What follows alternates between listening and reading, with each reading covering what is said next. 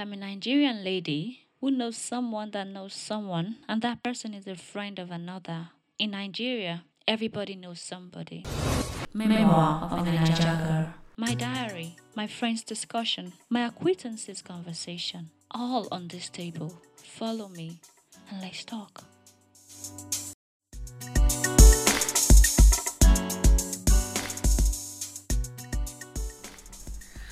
Welcome to Memoir of a Niger Girl. My name is Helen. On today's episode, I have I try not to use so much adjectives to describe people. I have Daniel, who is the CEO of Crocs. Yeah. Hello, Daniel. Hello. It's nice to have you here. I'm very pleased that you're here because I thought you would say, we just do a phone interview. So thank you for coming. Thank you, means a lot. I mean, you've been a major player of the brand growth so far, so yeah. That's so sweet. So let's go straight to business. Yeah? All right. How did you start your fashion line? I mean, the story is basically, typical, story for a Nigerian, youth. Yeah. Basically, you finish school and you're entirely clueless on what next to do. Oh. Yeah. So, I think immediately I finished, in the space of a limbo and stuff like that. So, I was basically just crashing in my friend's place and stuff like that. I just knew that I had to do something with my life and shit like that. So, I woke up one morning and, I called for my friends and I was like, we need to do something. We need to start maybe a clothing line. We could call it anything. I was wearing like a CROKKS shirts. It was Crooks. Yeah. So it was like, man, we could call it anything. It doesn't really matter. We could call it like Crocs. Not the one I'm wearing. We could call it like CRUX. And it will pop and, we're trying to raise $5,000, which is about 32 grand we're about to put together. I had 10 grand I got from, building the site for somebody then, that made up the capital. 10 grand is 5,000 naira. No, I mean, we had 10,000, then I had 10,000, then we had a couple of people throwing some money. When you to say make grand, 32. many people don't know what grand is. Okay, 10,000 there. Yes, that's what I mean though. I mean, Okay. yeah, so, we started off with 32K and here we are. Wow. Maybe because I am a lover of your brand. Yeah. I have followed and you talked about starting Crocs when you were in school. Mm-hmm. So I want to know, what did you study in the university? I mean, first of all, it has nothing to do with fashion. It has nothing to do with business. It was environmental technology. Oh. You can imagine how far-fetched that is from basically what's happening here right now. So did you get parental support when you first started? No, there was no parental support. It was more of I think you get to that stage you want to try something that is more unorthodox to your parents, and they're like, if you don't come back, we're not going to send you money again. I mean, that was the phase. So I mean, later on, you get parental support, but during the start times, man, they're pretty skeptical. So at what stage did you decide to make fashion your career? That would probably be, like I told you, 10 years ago, somebody told me I'll be in fashion. I mean, that would be like far-fetched because, tech or something. But fashion was basically, how will I put it? You just know when it's right. Right. Yeah, it felt right. So, like I told you, I called a couple of my friends and it felt right. It felt like the right thing to do. It felt like the right thing to do. How did you get them to buy your idea? I mean, I'm the idea guy. I'm the idea guy. Okay. You feel, and I have a couple of friends that I actually kind of trust and believe. Not a lot of them are currently active, but I had a friend that entirely just kind of believed in me regardless of whatever that I decided to actually. It was tech before, trying to build like the next Facebook or stuff like that, but that didn't work out. So here we are, Yeah. Yeah. So Daniel, Mm-hmm. what does fashion mean to you? Fashion, more in the sense of like, I'm more in love with business than fashion is just an avenue to express. Right. I'm more in love with business than how unfinished it could possibly be. I'm I'm somehow an insatiable being. Okay. I'm never really entirely satisfied. Yeah. So business kind of gives me the range to, you know what, it has it's never ending. Right.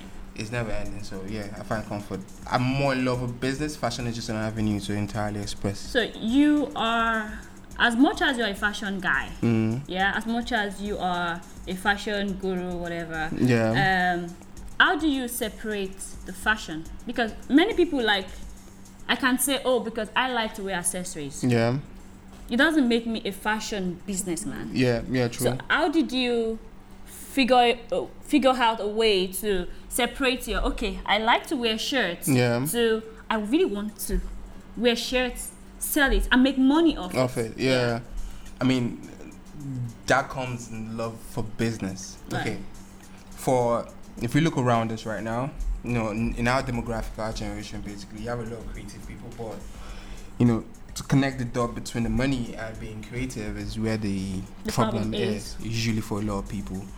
But I had a business mindset before going into fashion. Right. Do you understand? You know, so it kind of changed the perspective of, you know, how to entirely go about it.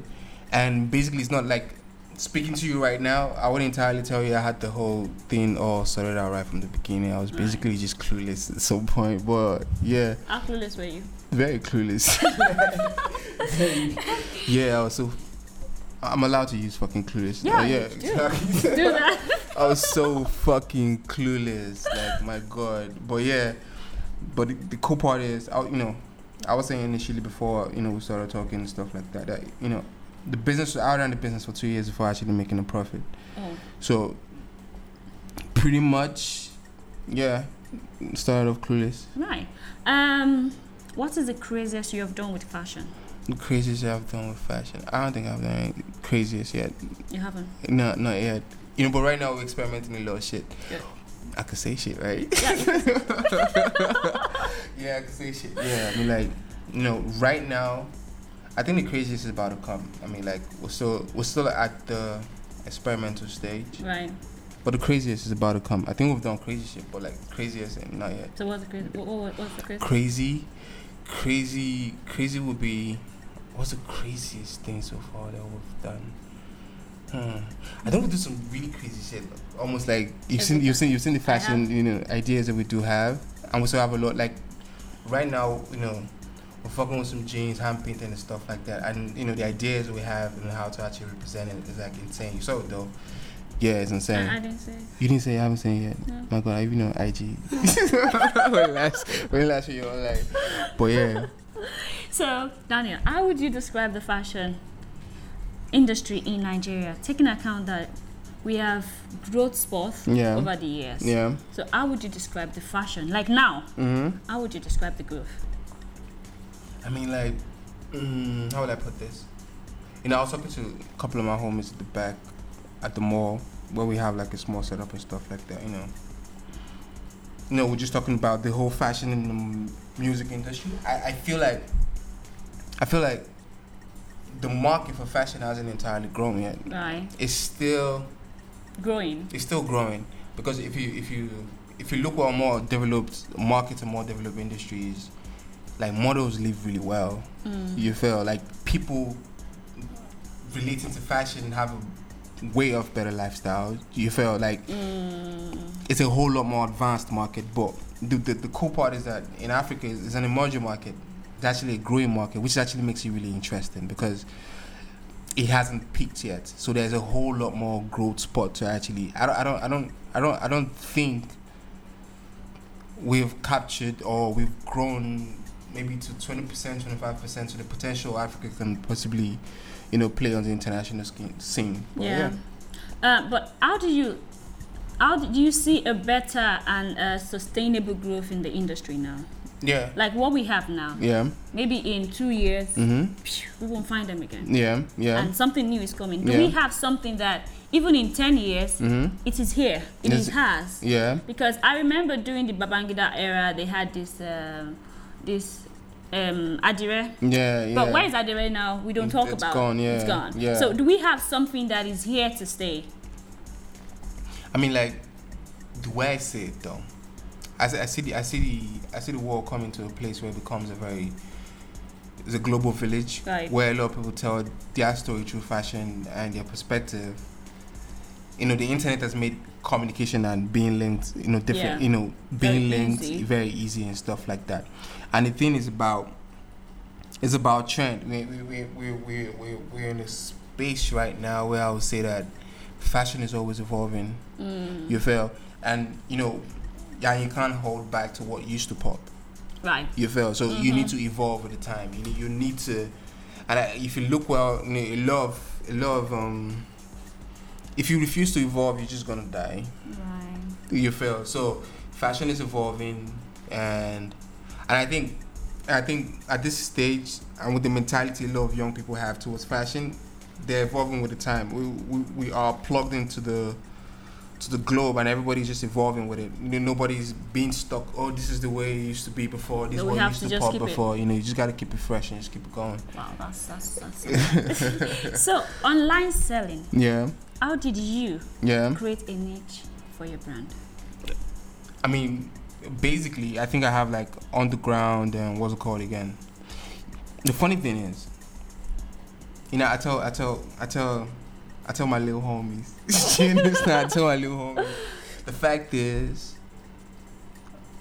you know, like Steve said, like you can't connect the dots looking forward. You can only connect the dot looking backwards. Right. You know, first of all, for the internet thing, I didn't know the knowledge I had with the internet, or how to build websites, or how to, you know, be more technologically inclined. Will come into play. I didn't know how it will come into play in future. Right. So fashion just leveraged on a knowledge I already did have. You feel? So I was just looking for more like a business that could fit the online, you know, the technological ideas I already did have and stuff like that. You know, so I think the idea is that, you know, the future is the internet. Right. I mean, like, if you think about it now, the next 20 years probably talking about AI and 5G, but right now the future is the internet. And if your business is not entirely plugged with the internet, then you're building a dinosaur. Do you understand? Ooh, yeah, and I mean, we don't have any dinosaur anywhere. I hope not. No, we don't. Like, that would be scary as fuck. No, we don't. So, I mean, the idea was entirely, you know, plugging the business to something that is going to be part of us forever. You feel? And internet is just the way to go about it. Right. You have one of the most reliable delivery service. Goddamn, I'm happy about that. Yeah, because I have been, but is it 4 years? Is it 3 years? It's more than 4 years. More than 4 years. I remember the first time you called me. That was I was in Owerri.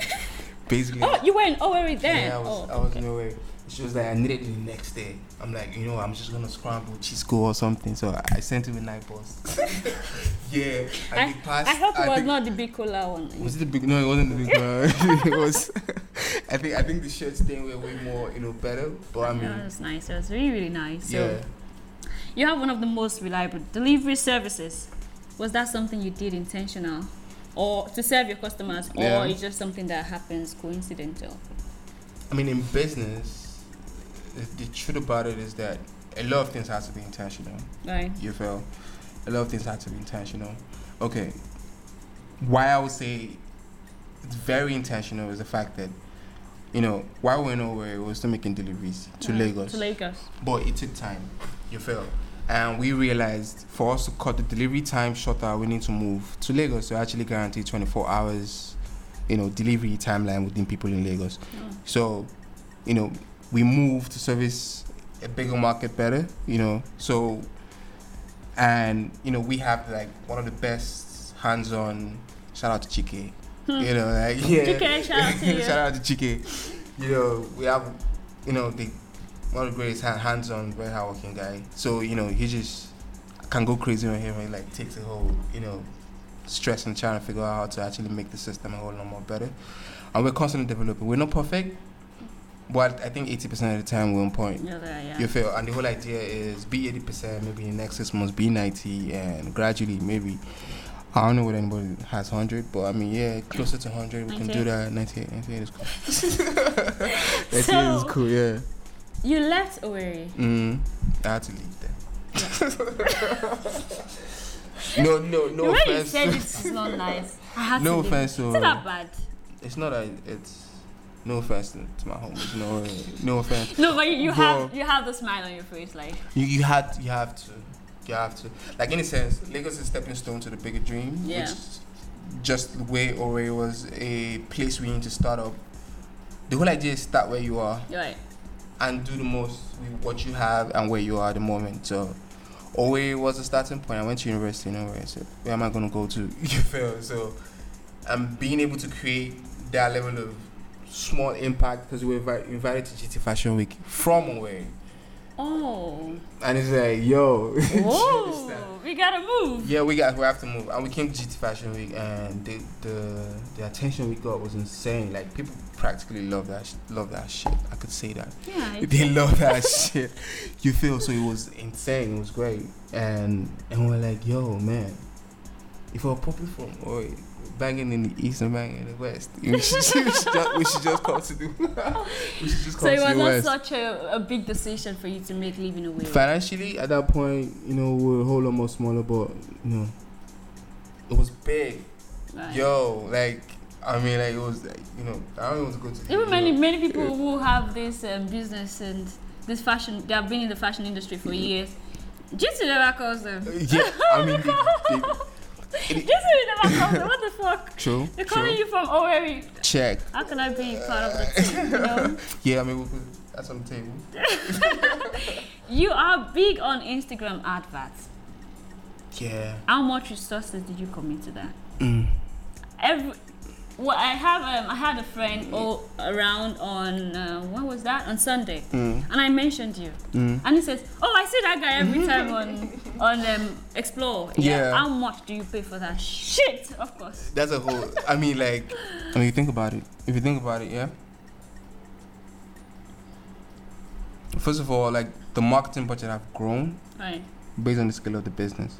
It's just like having like 200k worth of product and you're putting like 300 G's on ads. That doesn't entirely make any sense. You feel? So the idea is that the ads have grown over time. So currently, I'll give you something that blows your mind. I was talking to. I hate to go directly to the finance, but I just want to give you a scale of what the ads entirely looks like. You feel? Just so you have like a scope of what I'm trying to explain. Okay, I was talking to one of the directors in Conga, and he told me that when Conga was still Conga, I'm saying that loud. When Conga was still Conga, they used to spend about 200 million in a month on ads. On ads. Yeah, exactly. That's the expression I wanted to see. Oh, okay. Well, did I feel. Okay, that's like 200 million on ads, and it was like, yo, and they make billions, about 4 billion on revenue. I'm not entirely sure of that fact, but I know you mentioned something like that. But that even got our mind to, we need to scale up the product to actually, invest more in marketing. So right now we're spending close to 400 to 500 grand monthly on ads. But then again, we need to diversify the ads to more social media platforms and stuff like that. We're not big on Twitter. TikTok is a different market, and that's entirely what we intend to. But with the whole regulation with Trump, so I don't really know how that will play out. Instagram Reel has been rolled out and stuff like that.